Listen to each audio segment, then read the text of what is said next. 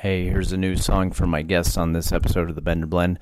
Thanks to my guests, Bunkers. Thanks DSM, Chotch, and Grivs. The new song is called Scraped Off the Scenery. Check it out. Enjoy this song and enjoy the episode. Cheers, everybody.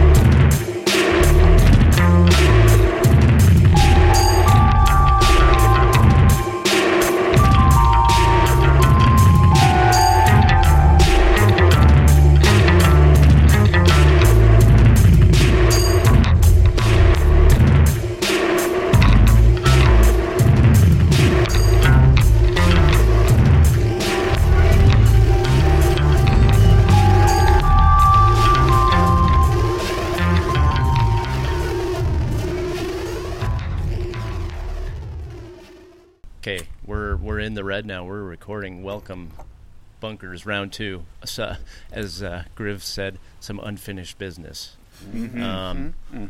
So this is obviously for people listening, or as I like Pat and Oswald's term for it, the concern trolls.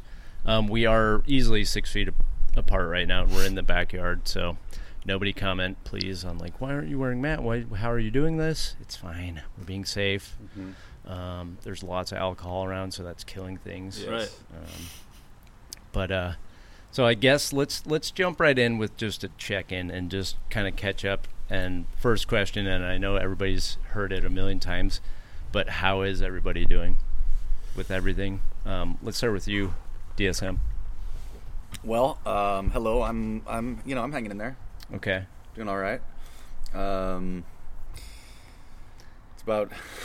It's about as positive as I can be about it. I'm doing all right. Yeah, and so we'll get that easy dumb question out of the way, and then the follow-up is, have you started any new hobbies since this thing has begun? Where you see everybody doing something different. Like the big one was the sourdough shit, and so did you have a version of that, or find a new kind of hobby to get into and discover some new love, or did you just dive further into the music? Well, I mean, I've got more time now to, I guess, tend to my plants. I've got a fair amount of succulents at home, and awesome. Yeah, those have been getting neglected a bunch. Just spider webs and weird stuff, just like weird plant matter falling all over them and all that.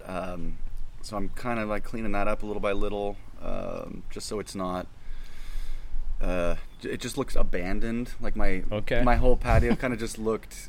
I do what's called chaos gardening, where I just kind of like let things happen. I love it, dude. I do a little bit of that myself. I know exactly what you mean. There's some appeal. I like that. But then it's also really nice to pull a plant out, give it a shower, wash it. You know what I mean? Make it all happy. Yeah. Some new soil. Give it a pedicure. That's right. Yeah. Pull out 16 different spiders. Throw them over the fence. That kind of thing. Nice. Okay, yeah. So plant that. I myself has good. We're already not even 5 minutes in, and I'm slurring. Good sign. I too have gotten into the especially succulents, just because there's so many varieties and there's a lot of cool shit you can do with them. Yeah, and they're not too high maintenance. No. Like you say, you can kind of leave them be and see what, and that's half the fun with those is.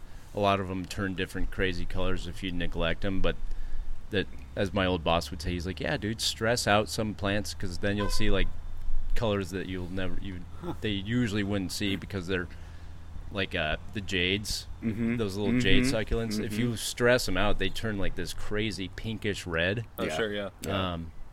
So that and yes, I went down, and I still am going down the plant nerd rabbit hole of just every day.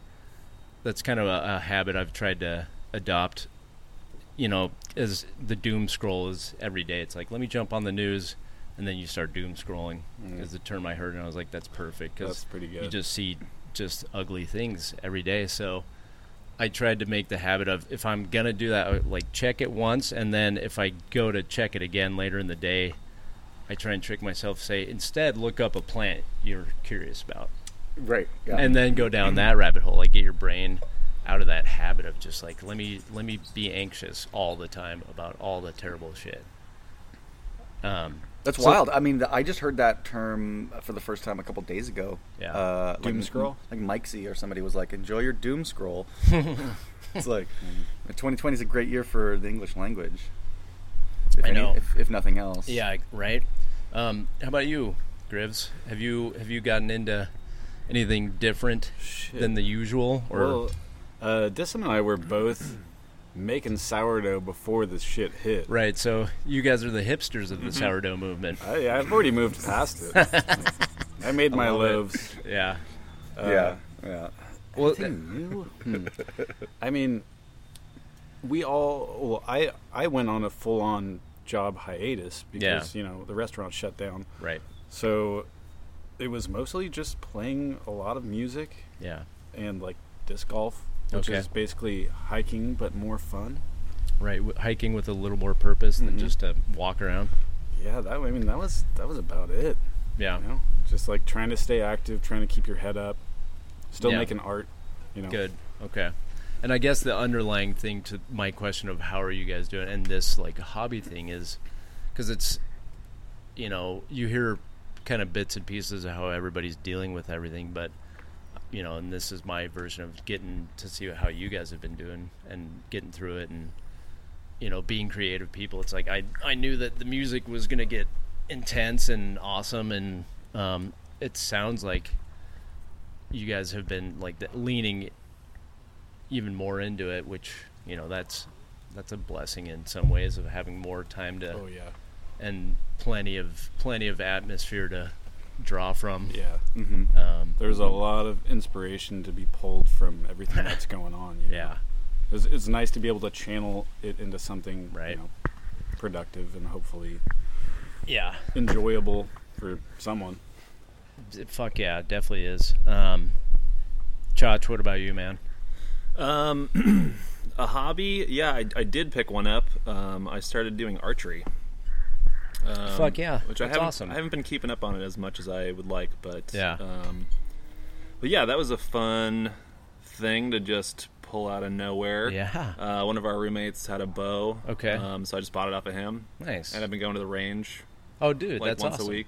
Yeah. Yeah. Fuck yeah. What kind of bow is it? It's a recurve bow. Recurve. Yeah, just like a simple starter recurve bow. Those are actually really fucking hard to learn. But that's what people tell me. Or at least to get like really, but I feel like that's the good.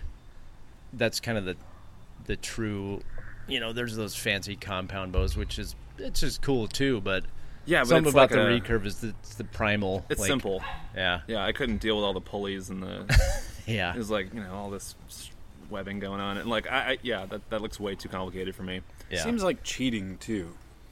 If you're hunting, I guess you're still kind of cheating, but yeah, it's definitely not. It takes a lot of the guesswork out of how much speed you're getting and target. It's like, where's the recurve? It's that tapping into your primal. Like, this is how my ancestors killed things and ate them afterwards. Mm-hmm. Like, it's pretty fucking cool. So that's been fun. Nice. And that's kind of like mutated into like this camping survival thing that I'm gotten into nice. now. Hey, you know what? Those are skills. It's I too have, I was lucky enough to grow up in Colorado, and camping was, that was, my dad was all about like, let's all go camping and like learn how to start fire, the basics. And there is kind of maybe that sick part of me where I'm just like, I need to know this in case shit really, really does hit the fan. Yeah. I hope it doesn't, but did that come into your mind at all when you started kind Absolutely. of looking into it? Yeah. Because like the first couple weeks of I knew it. The first couple weeks of quarantine, I started playing some video game where you're just like fighting zombies, and it's all like, go into the house and steal all the shit, and then take that to survive for another day. And I was like, I gotta like learn how to do these things in case everything goes upside down. Was it State of Decay by any chance? It was The Last of Us. Oh, ooh, dude, that's a fucking great game. Terrifying because it's like plant mutated zombies. That's an awesome game. Yeah, that's the rest of you guys. Have you noticed? And this is something that I'm glad you just brought that up, because I've been binging like post-apocalyptic video, and it's definitely not good for me. It's definitely affecting my mood, and it's not video games about like the end of the world. So like zombie games, right? I've been playing the Mad Max video game, which is actually pretty fun. Oh, I didn't know there was one. There is. It's actually pretty well made. Same mechanics as, like, the fight mechanics are a lot like Batman, like Arkham Asylum. I played that game too during quarantine. So the fight mechanics are all like that, so it's really fun. But again, and then today I woke up and I watched the original Mad Max. Have you ever seen it? Yeah. Oh yeah. And I was like, something about it is weirdly comforting. It's weird that my brain, because I know like I'm already depressed about everything. Why would I go? And something about it's just like, maybe it's a little masochism. Is it because of how quaint their apocalypse was? Right. Where it's like, oh, that's cute. That might be. It's like, and also just how there's never really, like, something about that, like, okay, we're not there yet. Oh, that's how they got here. Well, the first one's cool because there's still some semblance of society. Right. It's not just at the peak. Yeah, right. He's still a cop. That's right, he still has a job and like a house and a wife and stuff. And I think when we look at the apocalypse, it's always like this fine line. It's like there was the before times, and then there's now. And I like that first Mad Max movie because there's like this transition period where it's like, is the world fucked? Should we still like obey society's rules? It opens up some interesting questions. Absolutely, and it does answer the question of, and it's been a long time since I watched it, so I was like, how does he get that? And it's like, oh, it does show him going mad. Yeah. Mm-hmm. He talks about, like, to his chief, the bald dude, he's like, if I'm out there anymore, I'm no better than they are. Like, Australian Mel Gibson. Like, and it's like, oh, that's right. That's why he loses his shit, because his wife and kid get killed. Spoiler alert, it's a 40-year-old movie. But if you haven't seen it yet, it's your fault. It's your fault. But I don't know. I mean, and then on the other end, it's watching all this stuff. I've always enjoyed the post-apocalyptic. Okay, words are hard, guys. Post-apocalyptic movies and games. I've always been drawn to that, and it's something else now. We're not, I'm not going to be a complete, downer and say like this is what we're living through, but there is definitely shades of it creeping in, and I'm like, I'm not going to be totally naive and say, no, this is just a bump in the road. It's like, no, our world is changing around us permanently, and it's rapidly, and it's kind of like, it can be terrifying in some ways, but again, the other bonus is, that's why I asked the hobby thing. I think we're seeing, especially for artists, musicians, people that are creative, I think we're starting to see some amazing art come out of this, and that's, to me, that's a positive. Or at least I try and put a positive spin on it. How do you guys feel about it? Is it like, you feel the same, or is it? Yeah, I would agree. And I think that it's given people more time to kind of sit and contemplate what's going on, and they're talking with their friends, and that's why there's kind of this, like, you know, just revolution or like change in politics. You know, there's like a lot of shit is changing right now. Yes. And it's because people get to like sit and like actually look at stuff. That's right. They have the time to. That's right. Yeah, it's basically the first time in memory that a lot of people, at least in this country, aren't wage slaves anymore, and they can sort of take stock, you know, step back for a second and take stock of what's going on. Yeah. And then have the time to act on that as well. That's, and I think something I heard at kind of the beginning of all this was, I heard this, I want to say it was on Freakonomics, which is one of my favorite podcasts, but Stephen Dubner he was talking with a psychologist, because psychiatrist is somebody that's a different. They write the prescriptions. That's right. The psychologist was saying this is among other things. I don't know. No, 100%. Nope, that's it. I know. There's a big distinction between one and the other, but for all they got the drugs, purpose, man. That's right. Here, this will fix your brain.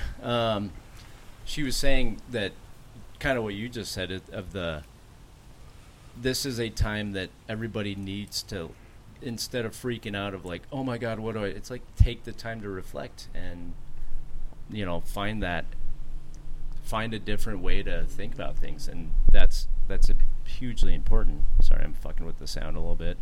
Also, we're getting wind pickup. Sorry, everybody.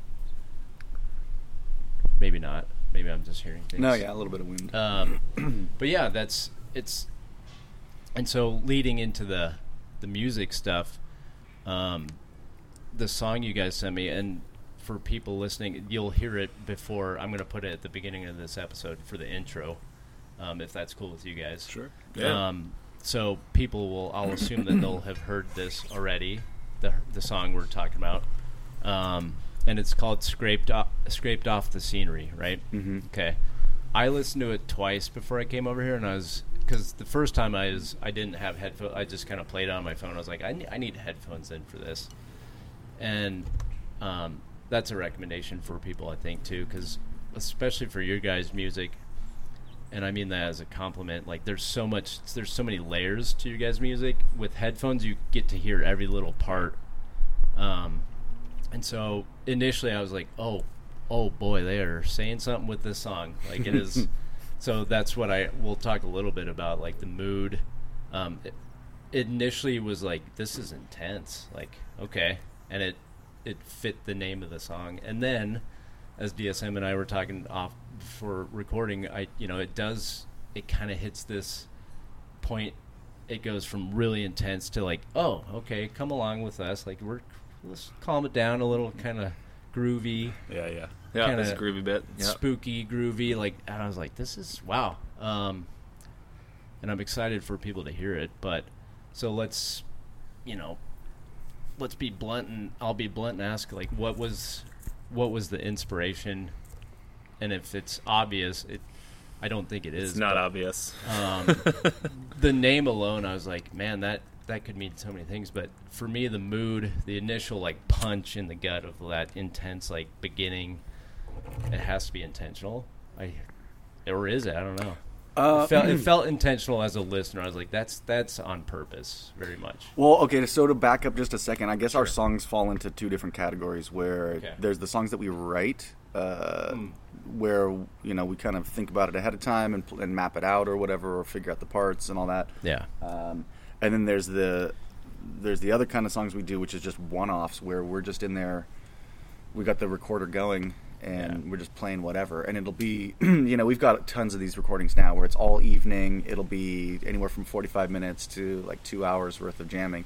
And sometimes we just pull a chunk out of that. Okay. And so you can imagine out of an evening of an hour and a half long, we pulled out a couple of minutes worth. A 3-minute chunk or something like that? Yeah. Well, like a maybe a minute 30 from here. Okay. And then we kind of did that for a while, and then we, like 5 minutes later, we got into the slightly different jam in the same vein, but in a totally different approach to it, and then we just kind of we just snip out that 5 minutes in between, and so it just that way it can go just dogleg into another thing. And this is one of those. Where there was no plan, there was no it was all unpremeditated. That's interesting because it felt really like, which is awesome, because as a hearing it, and that's the fun part of everybody's gonna have a different interpretation, but mine was definitely the like, man, this is setting a mood for me. Well, the editing can do that. We can edit it to make it feel like it's a cohesive idea. That's fair. Yeah, and for the astute listener, the second part of that song we already used for a poster. Like, we were making kind of video posters for our shows. Oh, okay. And we made one for when we were playing live on KCPR. Right. And we kind of pulled a loop out of that. And then I think we went back months later, and we're like, oh, there was a whole bunch of other places we went with this evening. Sorry. I think that, we're hearing the wind. Hopefully it's not coming through too bad. So I hope you're not completely disillusioned now, where you're like, no. They wrote this song about a thing. No, not at all. In fact, it's more. That's why I asked. I was just like, it's the fun insight of like, okay, well then that also, it doesn't change my listening, what I heard to begin with.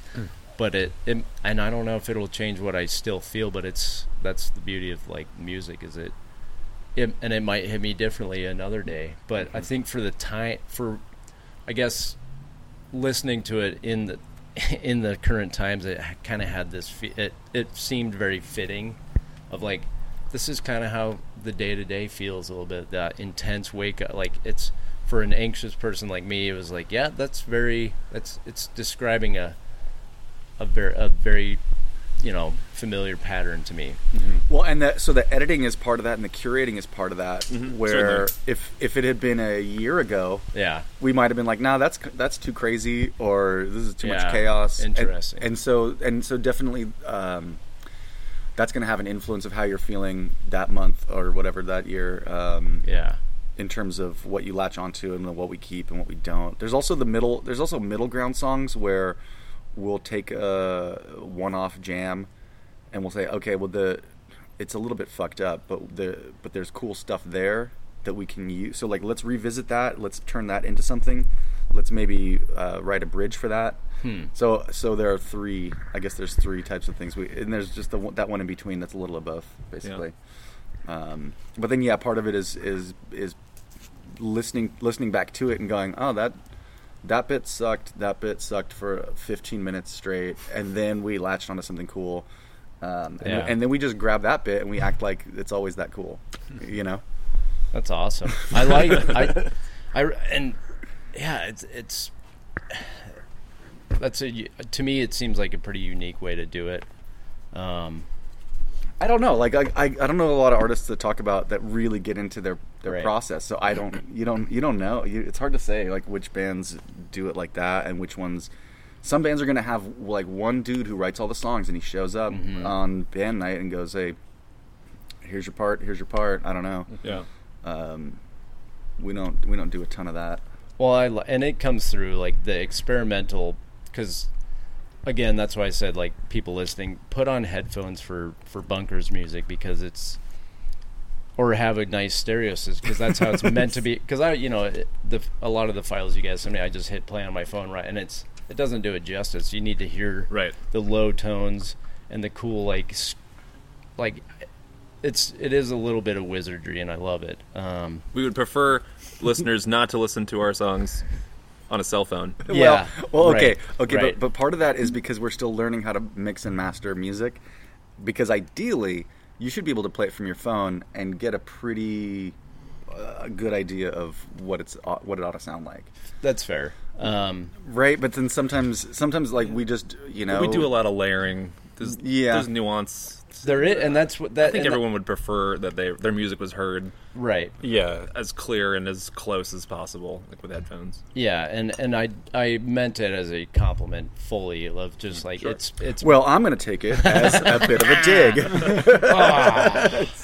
It didn't sound good on my cell phone, but no, it only sounds good. It only sounds good out of studio monitors, and that's a problem. Well, yeah. Shit. I'm not getting defensive, Bender. Fuck you. Fair enough. Cheers. I'll drink to that. Cheers. I would say most bands would appreciate it if you listen to their music through headphones or a nice stereo system. You're just going to get the most out of it. Yeah. Absolutely. Yeah. Music isn't meant to be listened to through your iPhone. Right. Just on your tabletop. Yeah. It's going to sound all tinny and boring, and you miss a bunch of stuff. Yeah. But we do that, though. Before we put something out, we'll check it out. What does it sound like on laptop speakers? I'll sit in my driveway for an hour, listen to it in my car. Oh, my gosh. And the neighbors are like, is he okay? But I just want to hear... Doing fine. I just want to hear what it sounds like from different... Because if it only sounds good in one instance, then it's probably something wrong with the mix. Well, I mean, and that just points to you guys, just like any artist, of just you want it to sound right to you first, and that's fine. That's and I'm kind of the same. I've learned a little bit of like can't monkey with stuff too much, because then you might lose something. But I also appreciate that, like, your honesty to yourself of like, this is what I want. This is what I'm not going to put out something that I don't like, but us hungry hippos as listeners and we're like, we just need it. Come on. And that's something we, as an educated consumer, needs to, I think, step back and be like, every artist has a different like, appreciate it, and hearing that you guys give a shit and take the time to like make it and hone it that way is, consumers. I would hope it's just like anything, like just take some appreciation and stop consuming with just no thought. Right. Damn it, listen to me. That sounded preachy, sorry. No, I need more whiskey, I think. It's the American way. We want instant gratification. Like, maybe that's what I'm dial it back. Yeah. Appreciate what you have. It's like I have such a vast music library. I still am not fully caught up on everything that I have. Take a minute and go back. Listen to the B-sides. Listen to exactly the earlier albums that people might take a shit on. It's like there's some good stuff in there. Yeah, and throughout the quarantine period, I mean, it's you're good right there. If anything, the initial month was hard to do any kind of podcast. It was not. It was strange because I had all the time in the world, but I didn't have the motivation. It was like, I don't really, it's not there. And so what I instead is like my little hobby thing or whatever I was like, I need to dive back into drawing more and listening to music and drawing to music, because I forgot how much fun that can be, and just just kind of get in this like Zen state and just see what different types, what colors I use with a certain style of music. That was kind of fun to like re-explore that. And do you ever let the music fully dictate what you're drawing, where you're like, you almost relegate all of those creative decision making things to the music, where it's not like, I want to use blue, but like, no, this song is asking for orange. I don't know. Yeah, no, that's exactly, like, for me, especially the kind of drawings I do is, I start with I stencil out my skulls so they all kind of have the same symmetry, but then... Well, that's a stencil? Well, it's an outline of a drawing that I did a long time ago, so it's trying to be consistent. Like, it's a skull that I drew initially, based on a anatomical skull, and then I just cut out the bottom jaw and took out all the realistic shit. Mm-hmm. And so what I try and do is I have that old drawing of just a black outline skull that I use to keep it consistent. Mm-hmm. So I just retrace over my own drawing. Okay, so they're all basically like iterations on the same. Right. That's pretty cool. Yeah, That's and nice. it's for me, it's just an easy, and it also keeps me. It makes me it pushes my I got to make this way different, you know. A lot of them, if you've seen some of them, yeah, like I'm obsessed with geometric shapes inside of that. Mm-hmm. And then, you know, over quarantine I started playing, and there may have been some psychedelics involved, but psychedelics and music. Hey, we've never talked about that on this podcast. Unfinished business. That's right, unfinished. But one of my drawings, and I labeled it that day because I was listening to, God, I was kind of all over the place. I started with Tool, some old Tool. Some old Tool. Started with some old Tool. Some old Tool named Maynard. Which I love, but it's fine. He needs to get ripped on every now and then. And then I think I ended the drawing listening to a lot of, Tycho. Do you guys know Tycho? Did they make the Beanie Babies? I've heard of Tycho.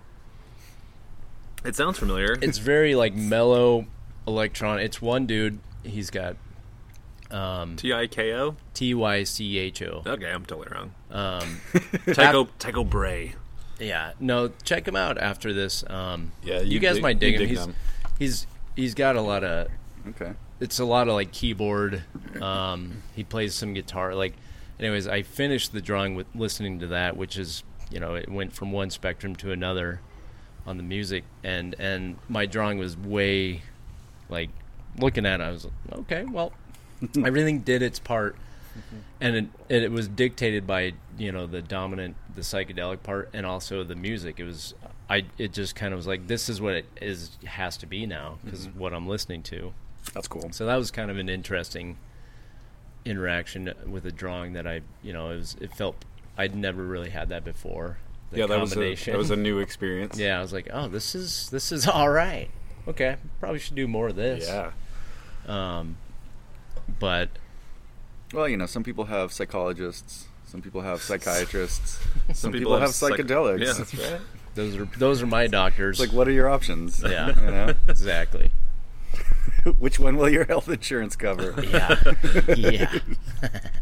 Yeah, one's mostly free from nature, if you know where to look. Now, do you guys have? So it's you've been jamming a lot lately. Is there? And I'm prodding. Is there a new album maybe coming out of this? I'm gonna get real hot next week. How's that new novel? And pardon me, and sorry if that's but it. No, we're a band on your podcast. I you figure I'm like, is that? And I was like, I hope that's. I'm not just jumping to conclusions, but it seems like you guys have a lot. Because the last album was rad, which is on Spotify right now, and we got it up on everything now. You do, and that's awesome. And I'll make sure everybody knows how to find that. Apple Music, YouTube, Me Too. There's one more. Napster, Bandcamp, iHeartRadio. LimeWire. No, I know. We went through we're going through a distributor now, and so now it's on all kinds of things I've never even heard of.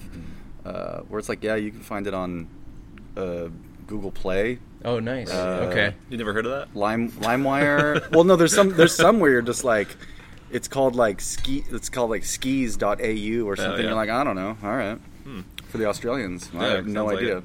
For our Down Under fans. Down Under. For those Mad Max fans. But I just imagine if that was a really touchy subject. I can't believe Bender asked about the new album. We just fucking deleted that last night because it was shit.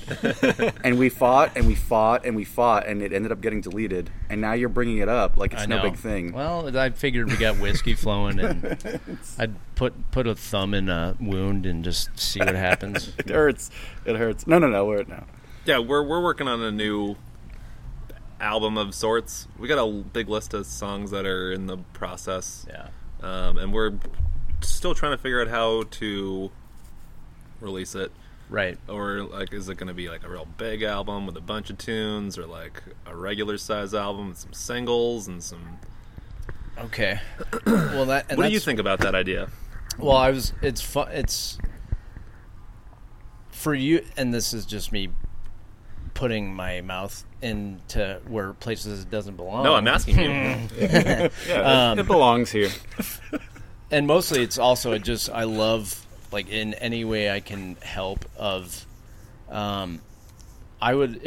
would be fitting to see you guys do like chunks of an album released digitally with like a video attached to it, and then at the end of it, and then blow your whole wad at the end. It's kind of like a build. Do you know what I mean? No, totally. Yeah. Because you guys are so creative, and your music it's got such a unique feel to it that I like. If you're like, here's our album, check it out. It's like that doesn't feel like you guys. What feels like you would be like, here's a 3 songs and a video on 1 or 2 of each, and then you can find it here, and then it's like a chapter book of an album, and then you get the whole thing at the end or something. Yeah, I like that. I don't know. Yeah, and that's kind of what we wonder about, because we don't have a lot of listeners. Not many people go out of their way to listen to Bunkers.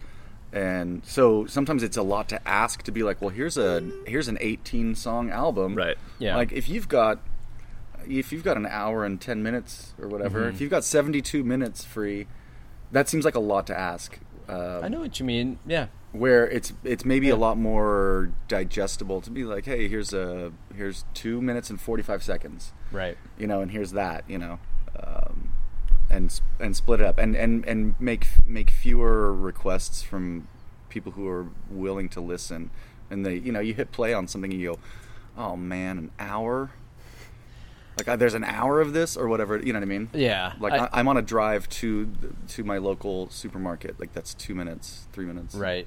And that's funny you said that, because I have our podcasts tend to go longer, which yes, I'm limiting on some aspect of like, well, some people aren't going to give an hour or 2 to listen to this, but on the other hand, I put it out either way. But that concept is for you guys. And especially now, I know that's kind of that scarcity model of like, God, especially if somebody likes your guys' music, and you're like, here's 2 songs, then they're like, can we have more? That's almost that kind of builds that juicy. Right, yeah. It's salivating, like leave them wanting more, priming the pump. Give them a little amuse-bouche before they swallow the whole thing. Okay. Oh my God! Yes, exactly. But I don't know. I mean, that's pardon your French. That is French, isn't it? It is. Well, you're not going to please everyone. I mean, like, no. Yes, never. you can be concise, but if you're concise, you're going to have the fan base that's like, well, I want the gritty details, like. Sure. You just do it. And nobody could see you doing it, but when DSM was talking about, like, people don't have an hour. Andrew, you did the Crimea River. It's like, I agree. Like, there are definitely and this is a dig. Sorry, young people, but this is a dig at you. The younger people. I've seen this trend is they play their podcasts on like double the speed to get through it quicker. What? Yeah. And I heard that, and I was like, I don't what is? My brain doesn't work fast enough to. No. That's how you do all your online classes. Yeah, that's how you do homework. That's how you do homework. Like, if you don't want to listen to it, don't listen to it. I mean, and so that kind of, and also you just think that's about efficient. Think about I guess it just, to me, and it also makes sense though. Like, the world has sped up, and we challenge anybody, if you're short on time, listen to our shit at double speed. Oh, yeah, it'll probably be pretty rad. It is equally good. I agree, man. I bet it would be. We've even tried it at half speed, and it kind of works like that as well. It's just like, what's your mood? I mean, you guys got your bases. I'm screwed because I like to talk sometimes. I wouldn't be surprised. So you put your stuff out on SoundCloud. SoundCloud does not have that feature. But if you were to be putting it on YouTube, you can choose the speed, your playback speed. Right. Yeah, come on, SoundCloud, get on it. I've listened to things. I won't go as high as 2 times, but like 1.5. Like, let's move it along. Oh, really? Yeah, if it's a talky thing. No shit. Okay. Yeah. I know. If I have to do it, and I'm like trying to, make the best use of my time. Some people talk. Some people speak really slowly. Yeah. That's fair. And I guess I could see that with certain content. To me, the first time I heard that's a thing is. It gave me it made me think. I was like, man, am I becoming that old guy of like, slow down, like take your time. And mostly it's just I have a different appreciation for things, and of course I'm not going to push that view on other people. That's not, that'd be a dick move. But also part of me wants to be a dick and be like, hey, it's like you 21-year-old that just ripped through like, oh no, I don't have. It's like, take your time on something. You can't rush art. Yeah, you shouldn't. Well, okay. Yes, no, but that's the beauty. Is like we need to contend. Like we can't all agree all the time.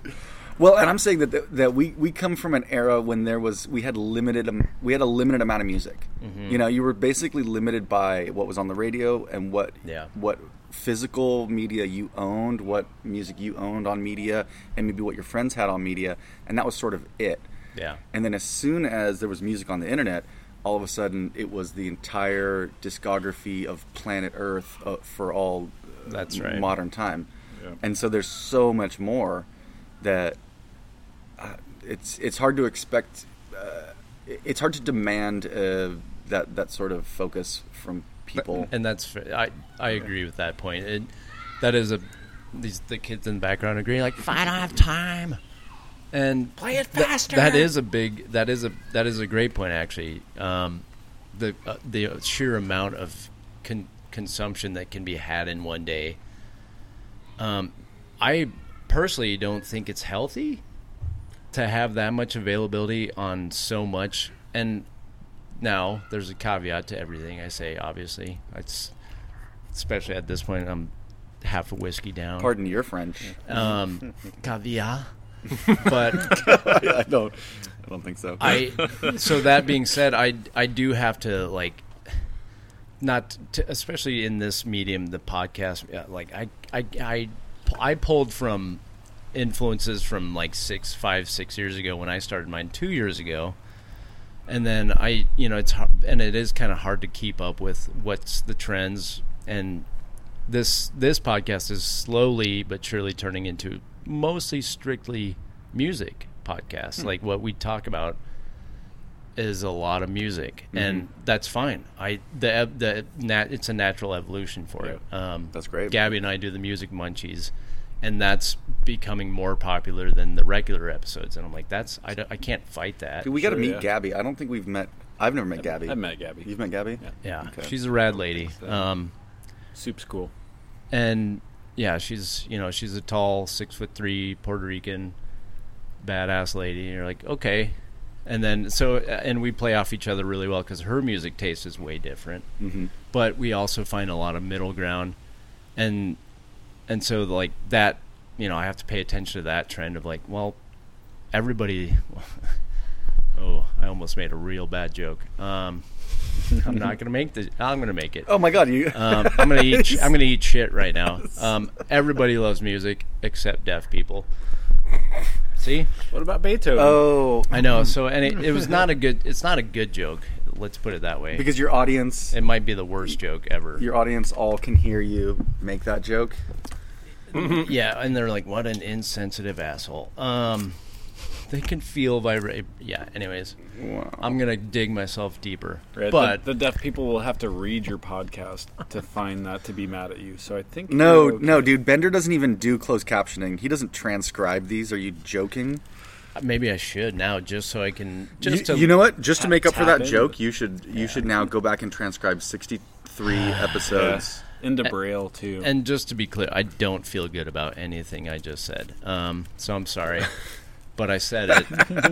I pushed forward despite my gut instinct saying, no, don't do it, you dummy. Well, we didn't invite you over here so you could not feel bad. Okay, Bender. That's fair. All right, I like it.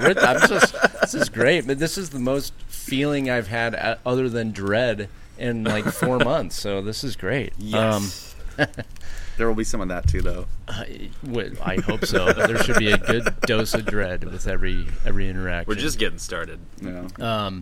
So that being said, the shitty thing I just said, the music. So that's why it's fun talking to you guys again and picking the brains of musicians that have a different sound, and also just see what you guys get into as far as, like, and answer honestly or don't. But so, I was telling you I drew on psychedelics. I'm assuming that you guys have played music on psychedelics. What are psychedelics? It's not a psychologist. It's not a psychiatrist. Oh, right. It's the third one. And also, let's assume you have. And what has it ever? Have you ever stopped and then you re-listen to it and you're like, it's no good, or is it positive? What negative? a bunch of shit. Actually, one of our tracks, Gargoyles. Perhaps. I know we like inadvertently breathed in a bunch of paint that night. Oh, right. Okay. Not so quite psychedelics. Not quite Did psychedelics. we also? It was the night. I don't know if I feel like you've seen the Bunkers bricks. Say that again? The Bunkers bricks. Yes. So we spent an evening. Spray painting those. Yeah. Yes. Stenciling a bunch of bricks. Okay. And xylene or whatever they're using, it has an effect. Has some kind of neurochemical effect. But that evening we recorded just a bunch of one-offs, just kind of jammed and recorded all of it, and we pulled at least one or two good tracks that out made of it onto our last album. Yeah, not a psychedelic though. Totally. No, Okay. I would argue with that. I think that some psychedelics were involved. I think we did. Oh, we did do. Yeah. Maybe that's why you were unaware of how. Like maybe we should ventilate in this room. Instead of ventilating, we just chased the dragon with some. Okay. but it does go both ways. Like sometimes we'll like record a bunch. Well, we always record. We always record. Pretty much always. But sometimes it's garbage, and then sometimes it's just like everyone is just pushing the envelope. Yeah. And so you like get these little like nuggets where gems. like stuff lines up, and you're like, "Wow, that's weird." Okay, cool. And part of the question too of like this using psychedelics as a muse to be. It's like that can go both ways of, certain writers may argue that they're like, I can only write, Ernest Hemingway. It's like, would he have been as good a writer? Drunk to write. Right. Like, so it's, and then that's my curiosity is, how many musicians rely on it or feel that it's like, well, I can't, or do you just, you gotta have the discretion to be like, sometimes it can enhance, sometimes it's by accident, and maybe that's the safer line to toe of like, take them because they're fun as shit, and then let's start jamming. And hey, if we get something good out of that, not being like chained down to that, like, well, we got to replicate that somehow. It's like, and it seems like you guys are number one skilled and confident enough to not have to rely on that. But it's always interesting to see like what is, because some of the drawings I did over the thing with, I was like, I don't know if I can't capture that same little whatever it is without that. Now that's kind of a scary thing to realize, like, oh, but it's also like, I know better. I'm like, I'm not going to just take psychedelics every time I want to draw. No. Yeah, don't use it. Don't use it as a crutch. Right. Just think of it as a field trip. And definitely, I like that. Our one-off recordings, like, be they influenced by psychedelics or not. Yeah. Most usually not. It's still the same idea where we come back to it and we're like, well, I can't really do that again. Yeah. That's fair. Okay. And that's why it kind of stands alone as its thing, and it's golden just as it is. And to try and rehash it would just kind of would fall short. Yeah. And usually your memory is a little jarred, so it's like, what was I doing again? How do I get back to that? I have no idea. Oh, sure. Or we don't know who's playing what. Sure. Now that we've gotten better at that. Yeah. So now with the technology that we're using now, we can see who's on what track, and we can solo people out, right? Nice. And because we're not going through a 18 channel sort of DI.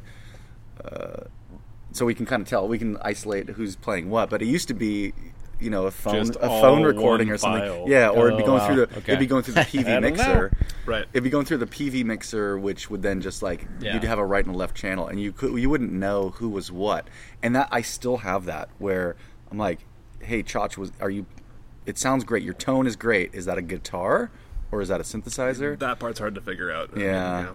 And then you got to find out what patch you invented that night. You twisted a bunch of knobs. And half of my pedals on, and they were turned all wacky, and that's always like a treasure hunt. Well, and in the new song I was listening to, I don't know what you're doing, but it sounds awesome.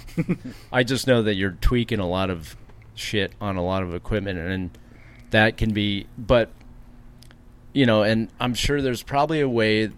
There's somebody out there, a musician in that ilk, can probably be like, oh yeah, here's how there's settings you can replicate that. That's something we're always trying to get better at. How to get back to whatever the hell we were doing before. Right.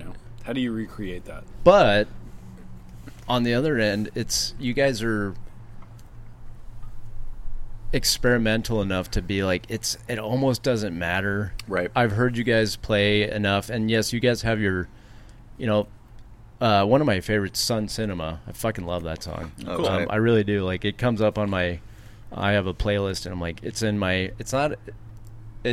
I put it on my, like, the old recording of it from our first album. That must be That's it. That's the only one that there is. Unless maybe the KCPR live at KCPR. I guess. Anyways, I got it off Spotify. Oh yeah, okay. Yeah. But I love that. But that one was a one-off. That one was a one-off that we then had to reverse engineer and figure out, because we were so happy with it. Yeah, it's a fucking great song. But then it was like, hey, if we want to play this live, we got to kind of figure out what the hell we were doing. And then so in an instance like that. It just sounds like chaos. It makes it sound like what we do is just pure chaos. But that is. But how do we do that again? But for people new to you, it's like that they have to. Like, I'm telling you, people listening, if you haven't heard Bunkers, go listen to it and understand that is part of the. For me, the appeal is the spontaneity, and also just hearing you guys say, it's like, a lot of it is just jam, and it's like, well, that's some badass jamming. That's the kind of. Oh boy, that's the jam band I want to hear, not fucking Fish. Sorry. Yeah. Well, it's because we edit it down. We're not gonna put out the full 45-minute jam and let you sort it out. Yeah. You know what I mean? Maybe you should. Just once. Just. We don't want to be Fish. That's fair. Okay, that's fair. But sometimes it has that, it's that perfect moment where it's got the.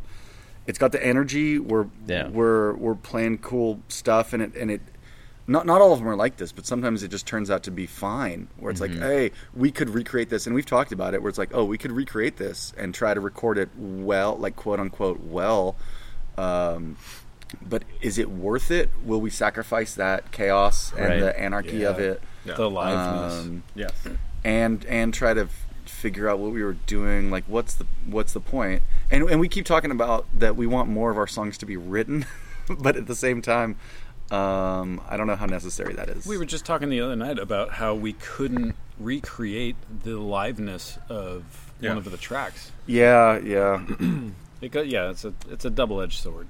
Yeah, we should just record everything in a ditch with our feet on fire. Well, and as a fan of your music, keep doing whatever you're doing, but also don't, as a friend of your music too, it's like whatever you guys do evolutionary wise, next step, it's that's that I don't have to tell you, that's your right. Oh, goddamn right it is. But it's also like I don't.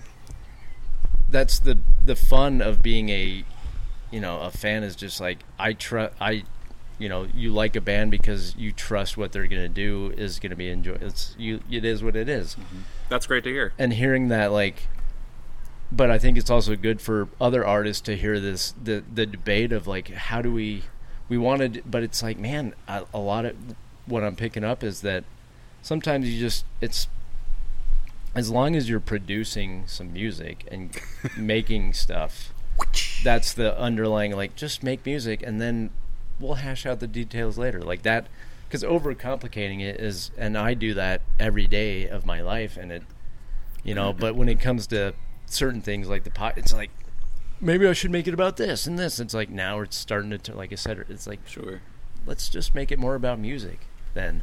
Yeah, you can have a game plan, but you have to be flexible and just let it go where it wants to go. That's fair. Yeah, 100%. It's the flexible of be adaptable, but it's important, I think, for other people to not even just musicians, but to hear that concept of another artist, like, we're this, here's my process, and it works, and we really enjoy it. Can it be replicated? Not always, but it's like, man, that's okay. I think it's a big break of, like, the only good argument to be able to replicate it is so that we can play it live for people. Sure. Yeah, and someday when people are allowed to play live music again. Right. So a fair amount of our songs we don't play live. Right. Yeah. Well, first of all, we just don't play live because there's a global pandemic. Yeah. But there's some songs that we have that that we just what? Imagine the spoiler alert. It's a global pandemic. Big spoilers. No, but there's some shit that we just can't play live because it's like, well, that song was a total one-off. Yeah. And it just happened that one time. Like Ani DeFranco says, a record is a record of an event. And, and so that's what happened. That's what happened that night under those very specific circumstances. Whatever happened, we were spray painting bricks, or we ate some bomb pizza, and then we went in there, or whatever it was. Yeah. Lou Reed has a similar pepperoni quote. mushrooms. The Tom Waits quote is, "Music does not like to be recorded."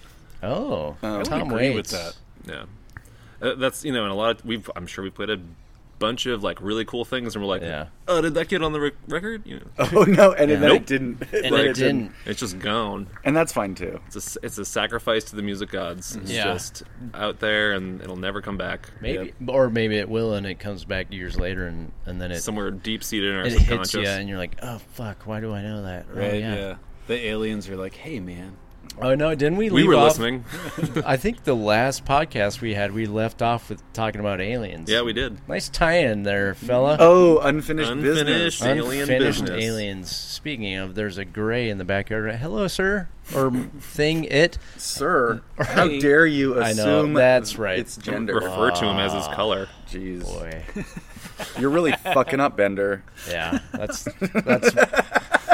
part of Razzmatazz over here. But you know what? It's good that you come here once in a while to get corrected. I do need it. I'm not gonna lie. I need it. I'm not too. Hey.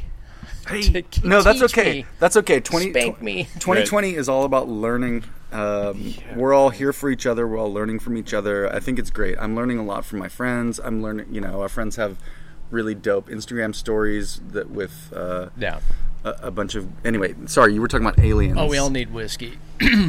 Everybody gets a pour. So what I was going to say after I was an asshole again... You're fine.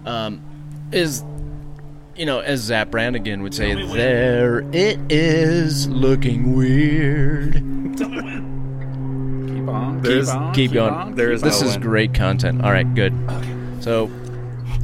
we got a bomber. No, that's not a bomber. Thank God. Flying over our heads. Bomber. You're hearing the very last moments of Jordan Bender and the band Bunkers as a bomber flies overhead. And then we all get abducted. No, do you want to talk for a second about how the CIA released info about actual UFOs? Yes, and right nobody in the middle videos. of a shitstorm. And everybody was like, okay, what? Well, we talked about it a little bit the other night, where it's either... okay, because I'm going to be the one to go full conspiracy on you. That's fine. I want to hear it, because let's go. Here we Either either they have evidence of UFOs and extraterrestrial intelligence, and they're using the chaos of the moment to lay that on us and figure that it'll dissipate within the news cycle and kind of it'll just get blurred out by everything else that's going on. Yeah. Did seem like convenient timing. Yeah, just me. Yeah, or like what Grivs is saying is or it's just a convenient timing where it's not true and they're trying to distract. Ooh, there's basically three options. It is true they're using the chaos of the moment to put that info out, and hopefully, I don't know why they would. I don't know why they would do that. Something like we did it. Well, nobody was forcing. Here's the thing: nobody was forcing them to put that info out. Right. It's not like there was a freedom of Tom DeLonge. Oh yeah, Tom DeLonge. I'm pretty sure he wanted it. So he put in a Freedom of Information Act, and they're like, well, we have to tell people. Yeah. We may as well do it while the whole world is on fire. Or the CIA was specifically saying, hey, if there's any way we can get the news story off of what's going on right now, why don't we just talk some shit about UFOs and stuff? I don't know. Either one is equally I think it's a strange. third one. I think it's a third. There's also the third option. Yeah, which is they dropped the alien news during all of this shit, so it would just get swept. Well, that would be the first option. Okay, that's so it's either true. So we have to go with a diagram, a logic diagram. It's either true or it's not. So either they have this true information that for some reason is burning a hole in their pocket that they just have to tell people about. Yeah. Which is hard to believe. Or it's not true and they are trying to sway the news cycle. Because when was the last time the CIA ever voluntarily came out with sort of controversial information? Yeah. Blank. I don't know. And it is weird. It is weird that it... Because when was that? Was that... like April or... April? Yeah, something like that. And what happened? Nothing. Like, they were like, yeah, okay, cool. We don't have all the Navy bandwidth. Pilots are like, yeah, there's fucking shit out here. Yeah, there's UFOs. We've been showing you footage. We've been leaking footage this whole time. And they're like, everybody's like, cool. So what's... We don't have the fucking bandwidth for it right now.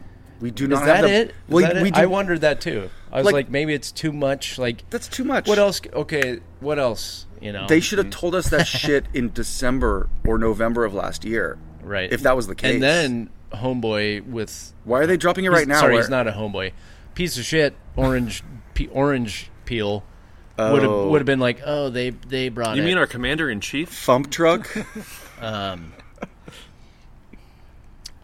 So, but you could see him being like, the aliens brought it. It's a terrible virus. They brought it to China. That's a pretty good. That's a good Trump. I fucking hate that guy. He can't. Oh, think, sorry. He can't sorry. think. He cannot think beyond the surface of planet Earth. That's correct. And he definitely didn't say anything about it. But nobody did. What about Space Force, bro? Oh, Space Force. Oh, that's true. He did. Yeah. Hilarious. And maybe that was their way of letting us all know that we need to have a Space Force because of hostile extraterrestrials. I can't believe this whole sorry. No, you mentioned UFOs, so we're gonna just go that direction. It's okay. It's my fault. No, we're doing this. Well, we're all very well. And to me, it's like it's less important. It's less important about what is actually true, and it's more important to me like what's the strategy? What is the CIA strategy for the timing of the release of that information? Right. It is weird. It's weird, right? I don't know. I can't even conspire to think about it because using just logic, it's like, well, yeah, it's there to like distract us from something else. Like, well, you got a foursquare. You got a diagram that hopefully everyone's drawing on their table right now. That's just like get your markers out, listeners. True, false. You're right. You know what I mean? What was that? The genetic diagram? Yeah, exactly. The Gregor Mendel's P experiments for. Yes. Will you have blue eyes or brown eyes? Yeah. But it is probably brown eyes.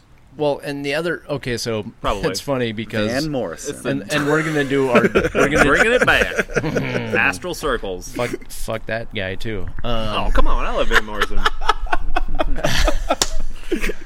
He's an arrogant Irish prick. I won't argue that. Anyways, no. I prefer Jim Morrison. I prefer the latter. I like Camper Van Beethoven. Sorry. That's fine. Everything's fine.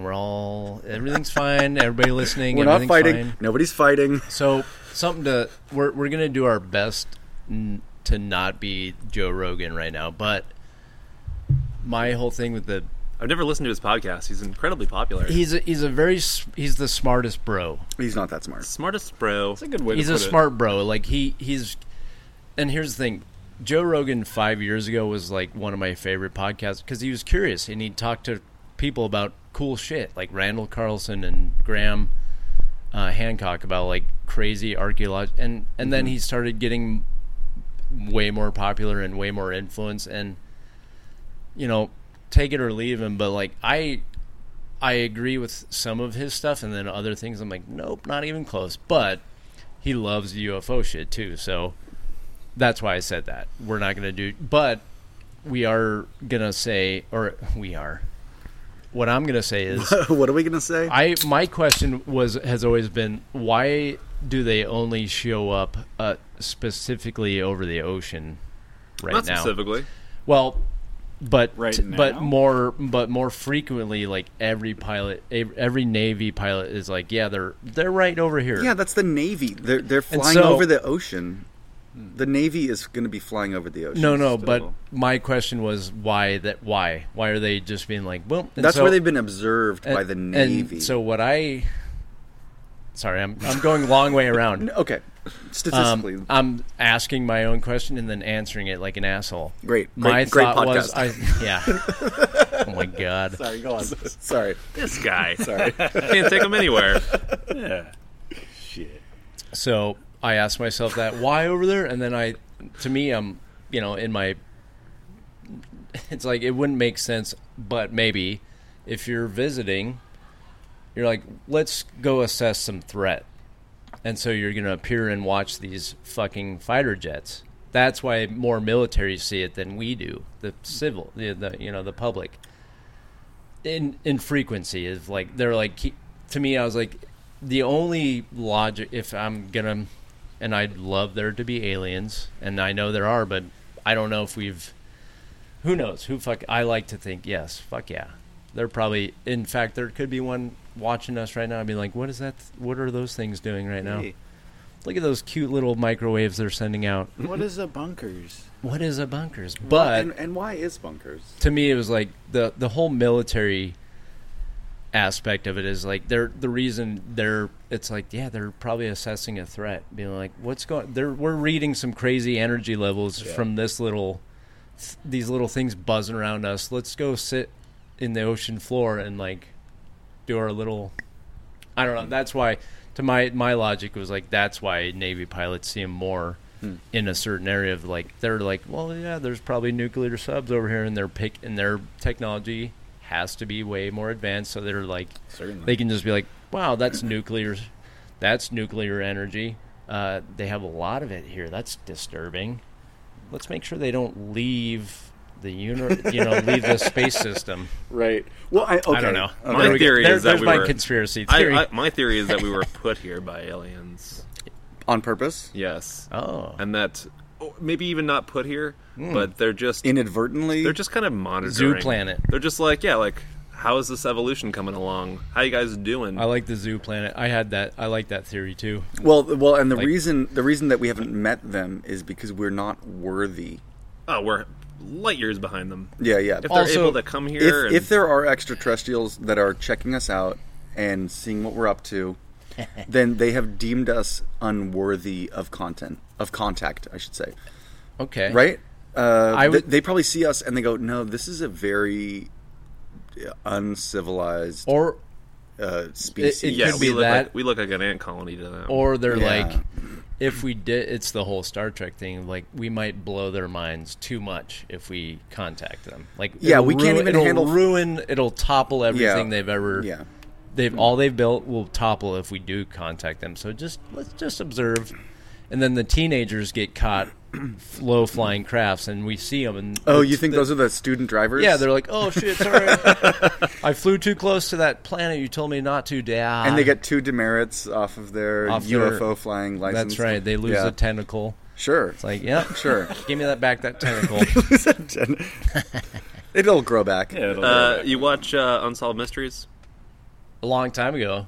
Not the new one. There was a handful of new episodes that came out, and there was only one about aliens. Like, the other ones were like unsolved murders that were like mostly solved. Yeah. But there was one about aliens in Massachusetts back in the 60s. It's an old story. Nice. But the accounts are fucking brilliant. Like, they're so detailed. Like, all these people from this area, like, miles apart that never met each other. And they're all like, Same thing. I had the same thing happen to me. Cool. Like, me and my grandmother and my mom, we were all in the car, and we all remember it. Yeah. We all got sucked up into the craft, and, like, I'm the only one that remembers being there for a minute. But it's so detailed and so hard to disprove, I think. My question is, this was in the 60s? Late 60s, yeah. Late 60s.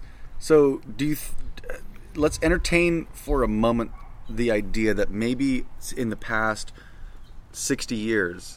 they have heard other accounts of the same sightings, and people's stories have started to align along the same facts, and things have been sort of massaged inadvertently and subconsciously into a cohesive thing. Sure.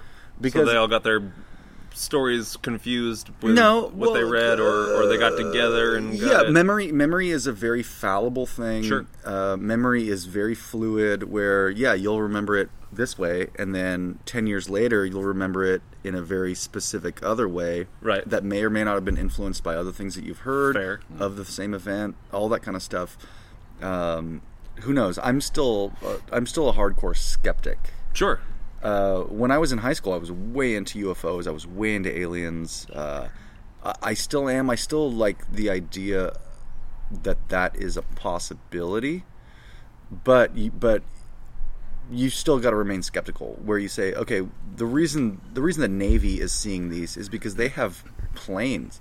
Mm-hmm. They're jets. in the same sphere that those things are flying around. Sure, yeah, they can fly above the cloud cover. They're seeing stuff that we're not seeing. Are they seeing more over the ocean? Yeah, it's because it's the Navy and they're flying over the ocean. They're doing,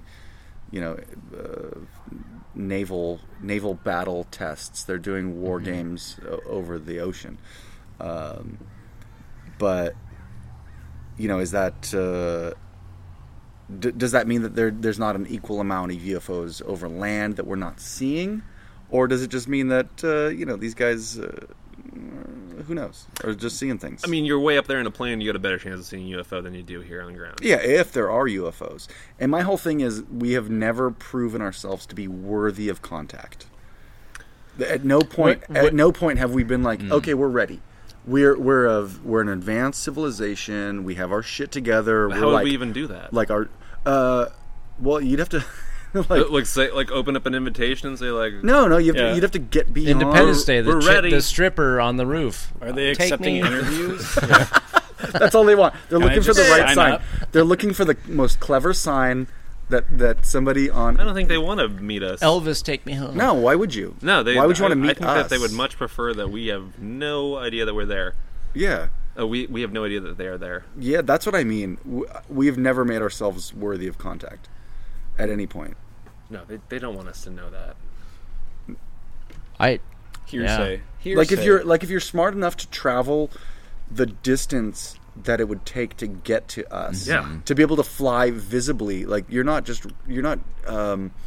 sampling our radio waves and our communications from afar, but you're getting close enough to be visible with the human eye above planet Earth. They if they've ever gotten that close, this is a big if, they'd probably take one look at us and go, nope, still and figuring it out. Yeah, and the fun part of being who we are as humans is like our imagination. We might be way off the fucking mark with what we're saying right now. Of like, well, they'll probably. That's our human logic. For all we know, they have planes. Far more complicated, and they're like than planes. It's like, and so that's where agreed. Like a healthy dose of skepticism with everything. Hopefully. But it also is.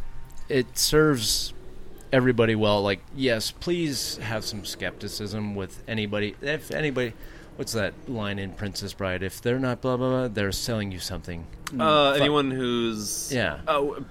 Existence is pain. Anyone who tells you otherwise is selling you something. Great. It's a great quote, and it's like, just be skeptical of Princess of Pain. Princess Bride. So yeah, we had a song called "Pain is Information," and we sampled Princess Bride. Dude, great. For that song. I love it. Great tie-in.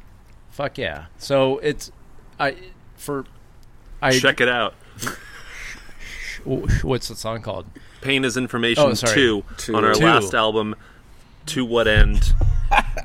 It's track 3, I think. Track 3 on the new album. To What End? The most recent album. Not the only song that has a Princess Bride sample. This guy always wants to sample Princess Bride all the time. It's a great flick. It is all the full time. of good samples. Wonderfully got written. some Fred Savage in there. So here's what I'll do really quick for people listening, just to make it easy. I'll make a Bender Blend playlist of just your guys' music on my Spotify, because we're on Spotify now. Oh, you are? Sorry. Yeah. Sorry. Earlier I was joking about SoundCloud, but yeah. No, it's SoundCloud fine. is rad, but now you're on Spotify. We graduated. But even Spotify doesn't let you play shit at 2 times speed. Correct. Only Apple and... Apple will let you do that? Yeah, they do it. Apple Podcasts. Podcasts, yeah. So you can do the half speed. Because they know that people don't have time. I guess. And right now I'm like, fuck it. Please, everybody, don't fast forward through this episode. You're Play missing, this at half You're speed. missing great stuff. So to tie it back into what we were talking about earlier, we recorded Pain is Information 2. Because the first time we recorded it, it was on the first album, and that was a one-off. The entire first album was a one-off. The whole first album was a one-off. We just fucked around and recorded it and chopped little bits out. But then when we were like, this one's good enough that we could revisit and figure out and figure out what we're playing and sort of enhance it and the two are very different. Build on it. But then we recorded it 3 separate times, and we kept recording it sort of studio style, where it's like, okay, let's do the scratch track, then let's record the drums, then let's record the bass, and let's record the guitar. And those were all really sterile. And it ended up being that we recorded it 3 times, and the third time, we just said, fuck it, we want to grab the liveness, the chaos of the liveness. And then the one that we ended up with was the one that was just a live recording with all of us in the room at the same time and just blammed it out. Okay, sorry, that was just a real unsubtle ploy to make it back about bunkers. But this whole episode is you guys, and that's why I love talking to you, because... No, but what we were talking about is UFOs and what the CIA... Oh no. Sorry, dude, table bonks on this, like, it sounds way less dramatic on the actual recording. No, yeah. All right. Boy. So what I was saying is our imagination gives us these ideas about what UFOs are probably, and we, for all we like, our intellect, but man, that's a great sci-fi writing concept of like, how do you let's pretend for a moment we're writing a short story about aliens and it comes true and maybe that's what aliens are to us, is they are real, and whatever our best or worst ideas of them is what they are. Oh. Wait, what? Okay. So what I was saying is, and DSM, you had the right reaction of like, what kind of fiction story is this? So my thought is that if we... and it's not... the more I say it, the crazier it sounds, but our human imagination... Like, we like to think that, these aliens wouldn't contact us because of this. It's like, what if... So what I was saying earlier is that, how about everybody's idea of aliens creates those aliens so they exist? Well, yeah, I mean, like, that was my science fiction story of, like, explanation of what aliens are is like, we have no idea, but all of our imaginings are based on what we know. So when we think about UFOs and when we think about aliens, it's always like, oh, they're people with 2 eyes and 2 legs, and they're in planes. Right. They're in planes that fly in the air. Yeah. And we're extremely limited by our own reality. And anything that you could imaginations are just generally restricted by the limits of reality. And so of our reality. Yeah, of our reality. Right of our reality. Eyes. So when we think about UFOs, when we think about aliens, we don't think about clouds of plasma gas with with some kind of intelligent sort of understanding. We think of people. We think of they're slightly different from us. They're like us, but they're gray and their eyes are bigger and their heads are bigger. You make it relatable. And their planes, their planes are saucer shaped instead of paper airplane shaped. Right. Yeah, and we anthropomorphize. It's make it seem more like us, so it's not terrifying. Well, because imagine if it was like a death, where it's like, no, it descends on you as a gas, or as a vehicle that can span light years and appears to you as a blip of light. Right. You know what I mean? Yeah, yeah. In that capacity, then aliens could be all around us all the time.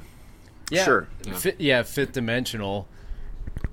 You know who actually did a great depiction of what we think is fifth dimensional is Men in Black 3. There was that character. There was I know, but what? No. Let's talk about Men in Black. Yeah. But there's a character in that movie who is a fifth dimensional being. He's like, oh, this is the one where you die, and he's like, what? And he's in every reality ever. Right, and he can. So it's like, and that depiction is like, if there was an alien, and a true alien that could travel, and they could get here in less than a light year, which is a long time. Then why wouldn't they? They would be their our understanding of physics. It's like, they're going to be way beyond that, and so totally. Yes, they could be standing right there, but they're outside of our bubble of time, watching our time in their time. Like, sure, blow my mind. Mm-hmm. And so oh fuck! Now I said we're not going to sound like no. This is Joe Rogan. They're going to phase They're going to phase their visibility so that you are not seeing them except through the corner of your eye, because they're phasing their visibility. Ooh, that is a Doctor Who episode. Sure. They know exactly when you blink, and that's when they appear. Sure. It's completely beyond anything that we're able to talk about. Such distances. Yeah. And survive that, then they have the technology to become invisible and not be seen by our eye. Obviously. And so the fact that they would allow themselves to be seen, that's what you have to assume with UFO sightings, that like we didn't on purpose. We didn't accidentally catch them. I always thought about that too. We're not. They're like, it's like, wow, whoops. Sorry, go. We're gonna allow them to like see just this much of it and see how their society, how they react to it. Because a lot of people who get abducted are like, I barely remember any of it, and then some people are like, yeah, I remember most of it, but their experiences are still very similar. Yeah. So then you have to wonder: are they trying to mask it, or are they trying to show just enough, right, for us to have this conversation? Having some experience with the human race, I will say that some of these people. How much experience? A lifetime. I've had a lifetime of experience with the human race. You can say that at literally any age. Like, I'm going to go out on a limb and say I've had some experience with the human race. Yeah. Sometimes it's not true. Sometimes what they're saying is not true. Humans. It's not based on actual observable fact, but they're just coming up with stuff. That happens a lot. Yeah. Sometimes, I mean, there's going to be some people, probably, I don't know, some Navy pilots, like you were saying, that maybe saw some shit. Yeah, that they can't explain. Right, and we always wonder, like, that comes down to the questioning, the person that is reporting what happened is the credibility. It's like, well, this is a trained Navy pilot. And it's like, at the same time, take all that away, they're still a human being experiencing something. Okay, but but there's a certain level of professionality that you have to achieve before you become a pilot in the Navy. Yeah, there's training. Yeah, sure. Hopefully, they're obviously not trained. They're not taking anybody. They're not trained in how to observe and report the paranormal. You can't be colorblind, right? Yeah, fake it till you make it. Yeah, you can't be colorblind to be a pilot. Oh no! Oh, you're saying actually colorblind? Yeah, no, you can't. That's right. No, and there's a certain level of scientific rigor that you have to apply to your whole situation. Right. Yeah, and no, I see your point. Is the human experience is anybody that walks through life, it's the thinking and feeling whatever it's like reality you're living in. Exactly, you run into people that even if they're, I mean.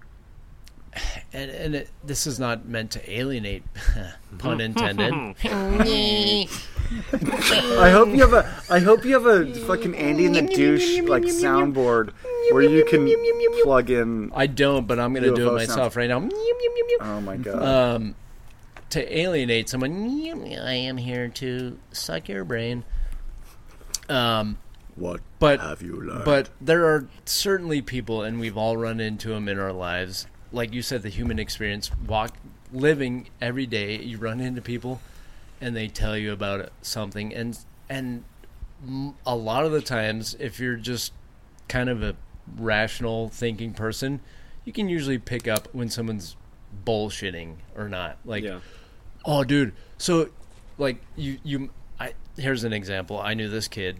You qualify. You would say something like, "Oh man, dude, watch this video on base jumping," and then he'd jump in and say, "I base jumped," and you're like, "I don't think you have, but go ahead." And he'd be like, "Yeah, it was crazy. Like I did base jumping for a little bit," and then you'd be like, "Cool, that's crazy." That's dude. The shame watch of the whole this thing. DJ. Oh, dude, I DJ'd. Okay. Sure. What else? What haven't you done? That's the shame. That's the shame. That's a one-upper. That's a one-upper right there. Right, the one-uppers. But it's the huge shame of the human experience is that people lie, and it's like, man, if nobody ever lied, we would probably know so much more about the world and it'd be a chemicals, crazy and world, science, and everything. Like if we were somehow. Always just seeking truth and not seeking to manipulate. Yeah, if we never grew the liar gene, which every parent instills in us in order to get along and get by and do things, if we'd never learned to lie as a coping mechanism and as a survival instinct, then the way people would communicate, like on the internet and to each other, and just like what, because if you listen to people, if you go on the internet, if you try to get information from people, you never know if it's going to be true or not. Yeah. Because our capacity to lie is so ingrained and so evolved. Yeah, we're really good at it. Yeah, we're the best at it, and for as no far reason, as we know. And for no reason, people go on the internet and like make some shit up and be like, "I'm gonna see if I can spread this rumor around the globe," and they do.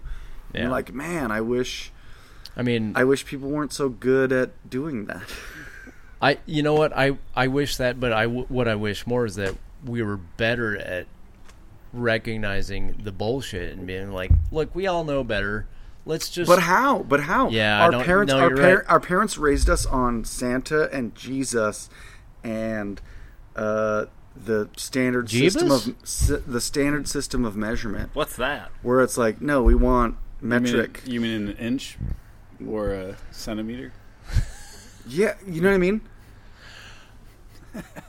Ooh, no, it's an interesting point. So let's. So much of our culture is based on lies. Yeah. That we're not prepared to deal with lies. We come across lies every day, and we have to fucking figure it out. Every day we got to figure it out. Like, oh, the president is lying to us, or this Instagram post is not fully informed, or it's stressful. what you're saying, right. what you're telling me is not vetted. All of that stuff, where it's like, man, and even if I know what the truth is, I could very easily lie to you about it, and it'd be fun, and it would be a prank, and I could make a YouTube video about it, and it would get 1,000 likes because it's fun. Yeah. Do you think now in these, because lying has been around since humans have figured out how to lie, whenever that point in time was, I think now might be the apex of lying, of like, because there's so much information out and it's so easy to put it out there, whereas, take away the internet, take away, imagine when there was print, but there were still liars, but it wasn't as easily available to read a lie.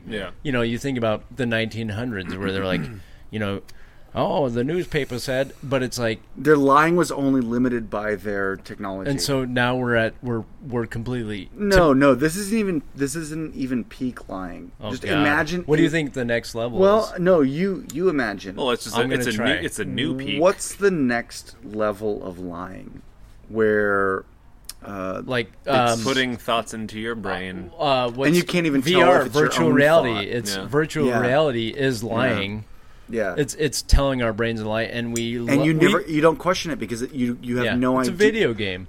You're unable to determine the difference between what. We're getting deep here, people. We are. We certainly are. No, okay, but no. Don't say sorry. But what I just had to. So, what's the next level? Like, what is the future of lying? Like, what is the future of deception? Ready Player One. Have you ever read it? No, but I watched the movie. Okay, so. Grown. That's fine. Grown, but reading a book takes a long time. Grown. Oh man, fast forward it. Get it on Audible. And play it at 2 times the speed. That's right. But this podcast is brought to you by 2 times speed. Slurp it down like the millennials but do. To answer your question, I would say that is in a fictional sense, sure, but could be reality. That whole concept of I'm going to escape reality and lie to myself. Like Second Life? I'm lying to myself about the reality that I live in. That's lying. That is the apex of lying. I reject reality. I'm going to lie to myself. I understand. Do you know what I mean? Would you agree? Yeah, that's what I'm asking you. Yeah. That's what I think it is. Step. That's the next step where it's like nothing is authentic. I hope we don't get there. Because we still know what authentic is. We just have to have a really hard filter about the things that we hear from, people talking on a large scale, and filter it really heavily. Like if let's say the president of the United States or the director of the Department of the etc. tells you something, you still have to filter it hardcore. Especially now, yes. Yeah, and you have to put it through your lie filters and say, all right, what am I going to allow? What am I going to allow? Well, and also I think it comes down to, and Grivs and Chotch, what do you guys think about, like, so how do you guys filter it? Like, you hear, because the big thing right now is, like what we said earlier, is doom scroll. You read the news, and I'd like to think that most of those journalists are journalists in the sense of, like, I'm reporting on this. Yes, I'm being paid, and I might have a little twist onto to get a little more clicks, but ultimately I'm giving you a version of the truth. It's their version. But how do you? But so it almost becomes circular. Like, what is the real truth? Maybe we'll never know. So how do we filter out our best? What it comes down to me is, like, just a sympathetic, like, hey, do you guys think Ice is cool? And people are like, yeah, the band? Yeah, they're rad. Ice? Is that a band? The band? ISIS? You would the love band ISIS? No, I said Ice. Oh, no, that's not a band. Okay, Ice is definitely cool. Vanilla? Immigration Control. Oh, that Ice. kind of Ice? No, bad. So, when I hear, like, that's what I mean is, like, what we're talking about is the filter of truth. Is like, on my gut, when I hear shit, they're detaining. It's like, that's you spin it any way you want, but you're detaining people because of what? That's not right. Sure. You know what I mean? Like, so No. Intuition. it's not okay. So, Intuition, but and, how do and we? instinct? Sure. Intuition and instinct. But I think that's being lost, right? It feels like it's getting muddled in this barrage. And I'm not one to, like, people criticize mainstream media, but that's what we have. Okay, so No. I'm saying that mainstream media isn't even a thing anymore. And you're saying, that we, Chotch is like, we might have to rely on, the mainstream media to tell us what's up. I don't think that's the case anymore. okay, People are delivering stuff directly from the front lines to Instagram to their followers, and their followers will follow it. Right. And I'm seeing stuff that's like second, third, fourth generation reposted from where it's actually coming from. The mainstream media doesn't really have any more pull than any of the other media. But so it's leveled the playing field a little bit. Oh yeah, the playing field's leveled because we get to see shit immediately from Portland, right? Immediately from Belarus. We get to see shit immediately from Singapore, and it's coming from their phones to our phones, right? Like immediately. I don't think we have any more need for the Fox Newses or the CNNs there's that, This is an argument that was happening at our house a couple weeks ago with our good friend Reese Evans and Henry. I miss Reese. I miss Henry too. I I miss people in these times. And they were sitting right Henry, here. that used to be on this podcast a lot. Yeah. Sure. Okay. Henry Brewington. Yes. Shout out to you, buddy. I love you. I miss you. Miss you, bud. Where you been? and Reese was saying, like, down with all the established news media. Mm-hmm. You should receive all your news from people's Twitter and their Instagram, like, right off their phones. And Henry was talking about journalistic integrity, and I was sitting in the middle trying to mitigate the conversation, the argument. And it is a tough one. It is. Because it's not black and white. Because these news medias have to. Yeah. I mean, I guess they don't have to, but they feel an obligation to lean this way and that way because they have viewers and they need viewers to maintain a job. Yeah. And that in itself is problematic. It's a compromise of integrity. Right. And you and I don't have the resources to fully vet everything at the microscopic level. Right. So we're not, we're not. So, sometimes some shit will come along and we'll get proven wrong. Where it turns out, the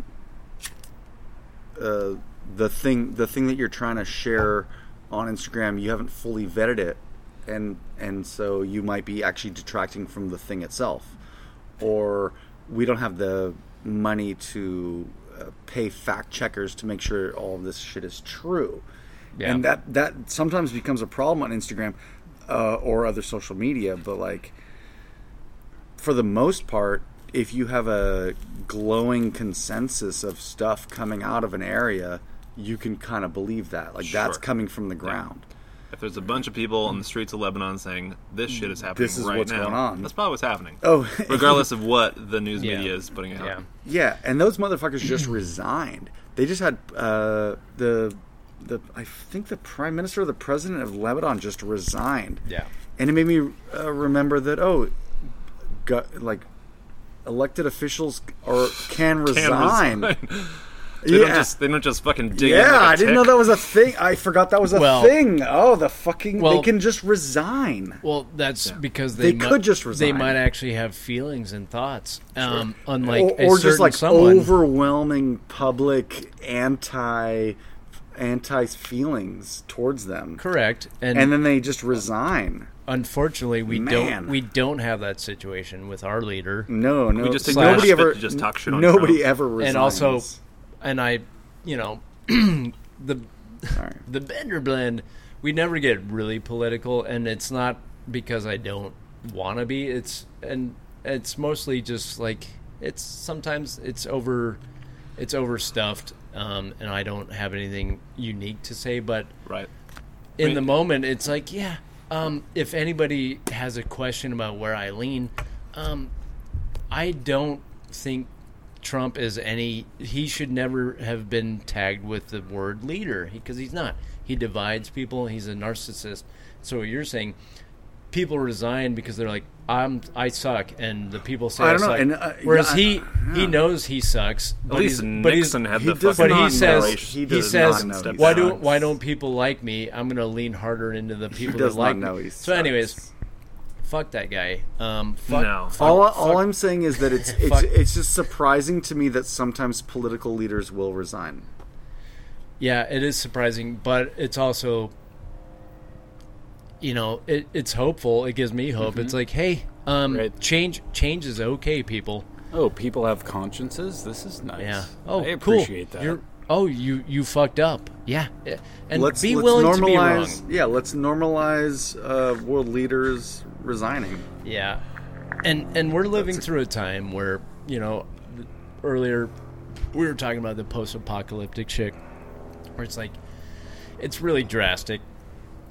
And what those movies got wrong, number one, is that I don't have a sweet fucking car that I can launch people off of with a rocket launcher or whatever, and I don't have awesome superpowers, but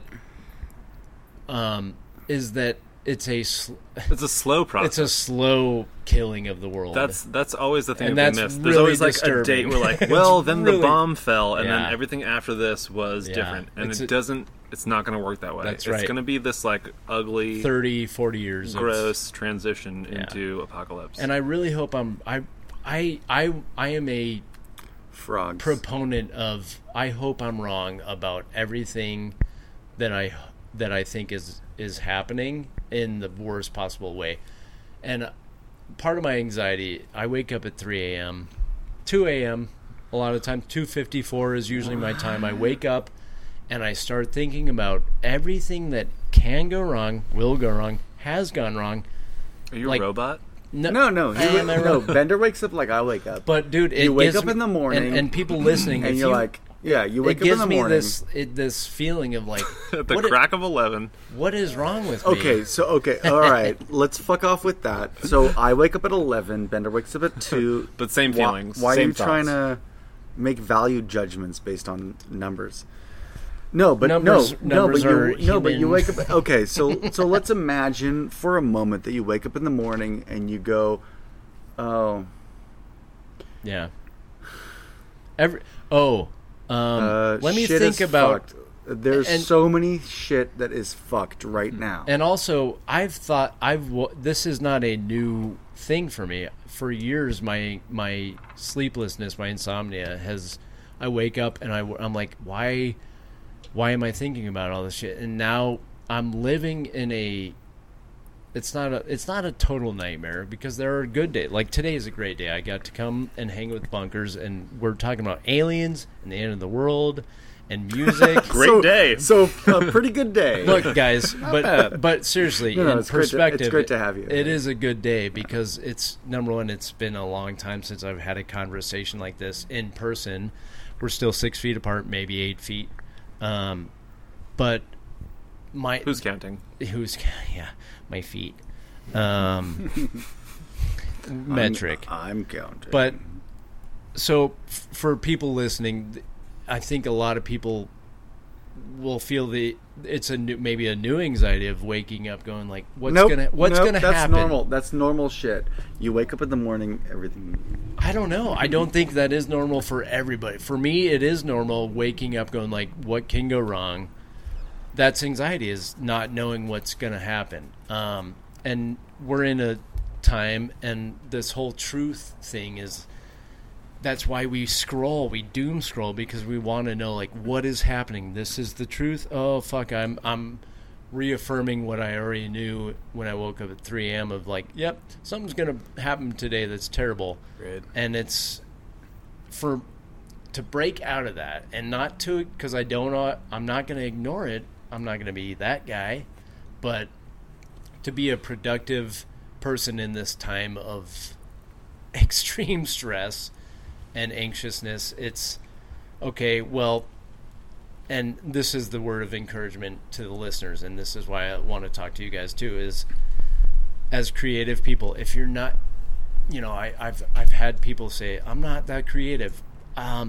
You'll find a way. It's the Jeff Goldblum, creativity will find a way. He doesn't say that, but it is that sentiment of what's most important to me right now is that I stay productive and creative and make the best of what is being fed to me day by day of like, how do I turn this into a moment of art, and so with your guys' music, that song you guys sent me, and every jam session you guys get into, it as a fellow creator, and for people listening, like, find that moment of like, you gotta get, boy, we're dealt a real shitty hand right now. Sure.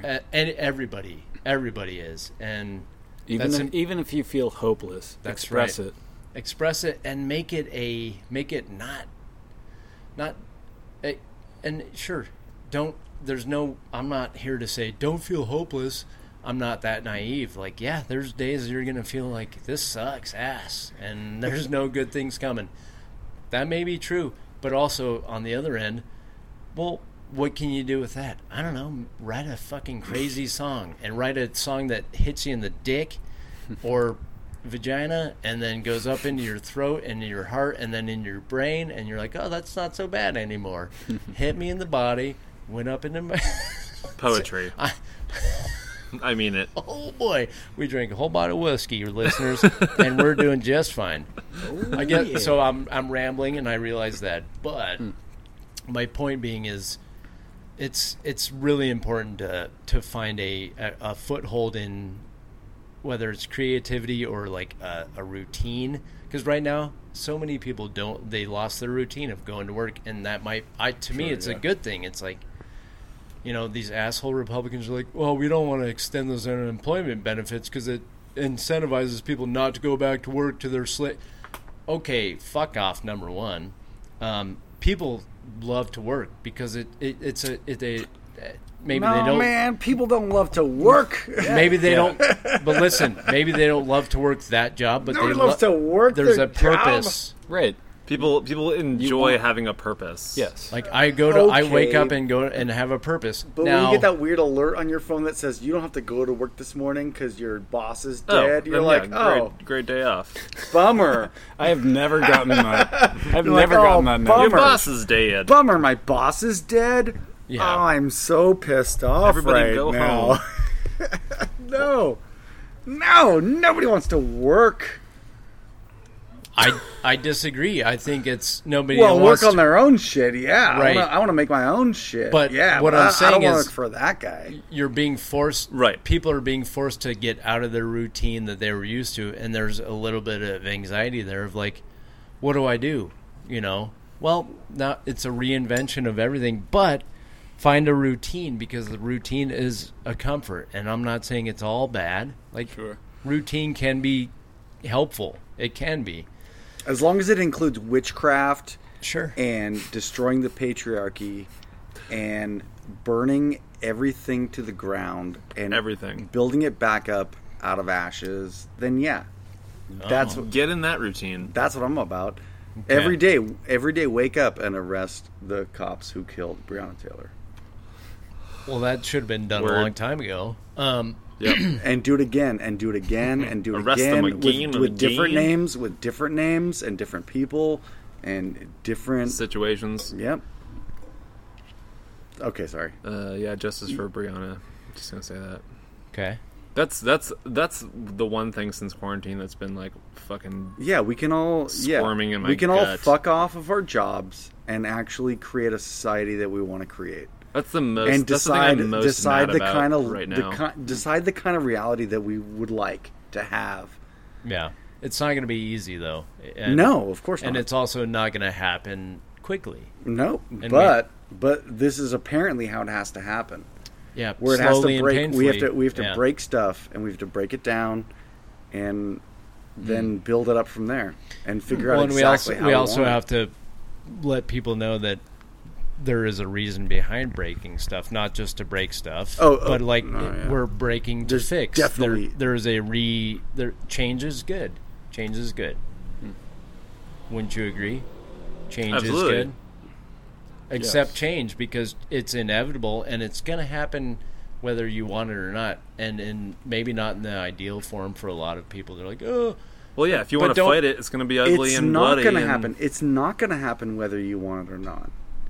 It is. Change always happens. No, because it does. The aliens will. So yes, saying that means be complacent, and then eventually it'll fucking turn around. And I'm saying it won't turn around. Right. So you should fight for it now to make it turn around, and that's a totally valid point. Hey, I have a quick little interjection. You know that Tiana, who got arrested here for creating some of the peaceful protests. Yeah.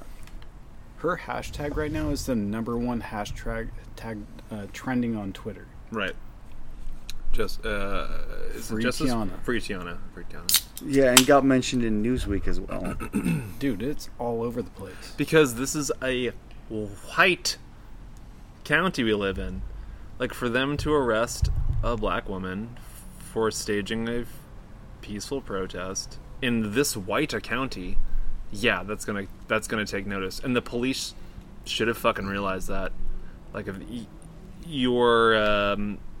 that's where change happens. When you look at the riots in the '60s, like, shit didn't fucking turn around until 4 white kids got killed at that Ohio college. That's when people started fucking paying attention. They didn't pay attention when a bunch of black people got killed. Kent State? Yeah, but when you see white kids putting flowers in people's guns and then firing them guns at those students, then the white majority of U.S. starts to pay attention. Then it starts to hit home. Yeah. And it's unfortunate that that's the reality. Yeah. Hey, Bender coming in with a little edit at the end here. There was about 15 minutes more that I cut out just to keep it a little short, little under 2 hours.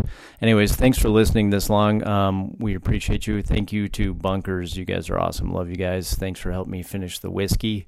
And everybody that listened this far in, thank you for sticking with us. Go check out Bunkers on all the platforms, Spotify, Apple Music, all that stuff. They have some really cool music. And, go do some positive things, okay? Everybody take care of each other and don't be assholes. Don't be racist, okay? Simple, right? All right, let's move forward with some positivity, everybody. All right, cheers. Thanks for tuning in. Bye.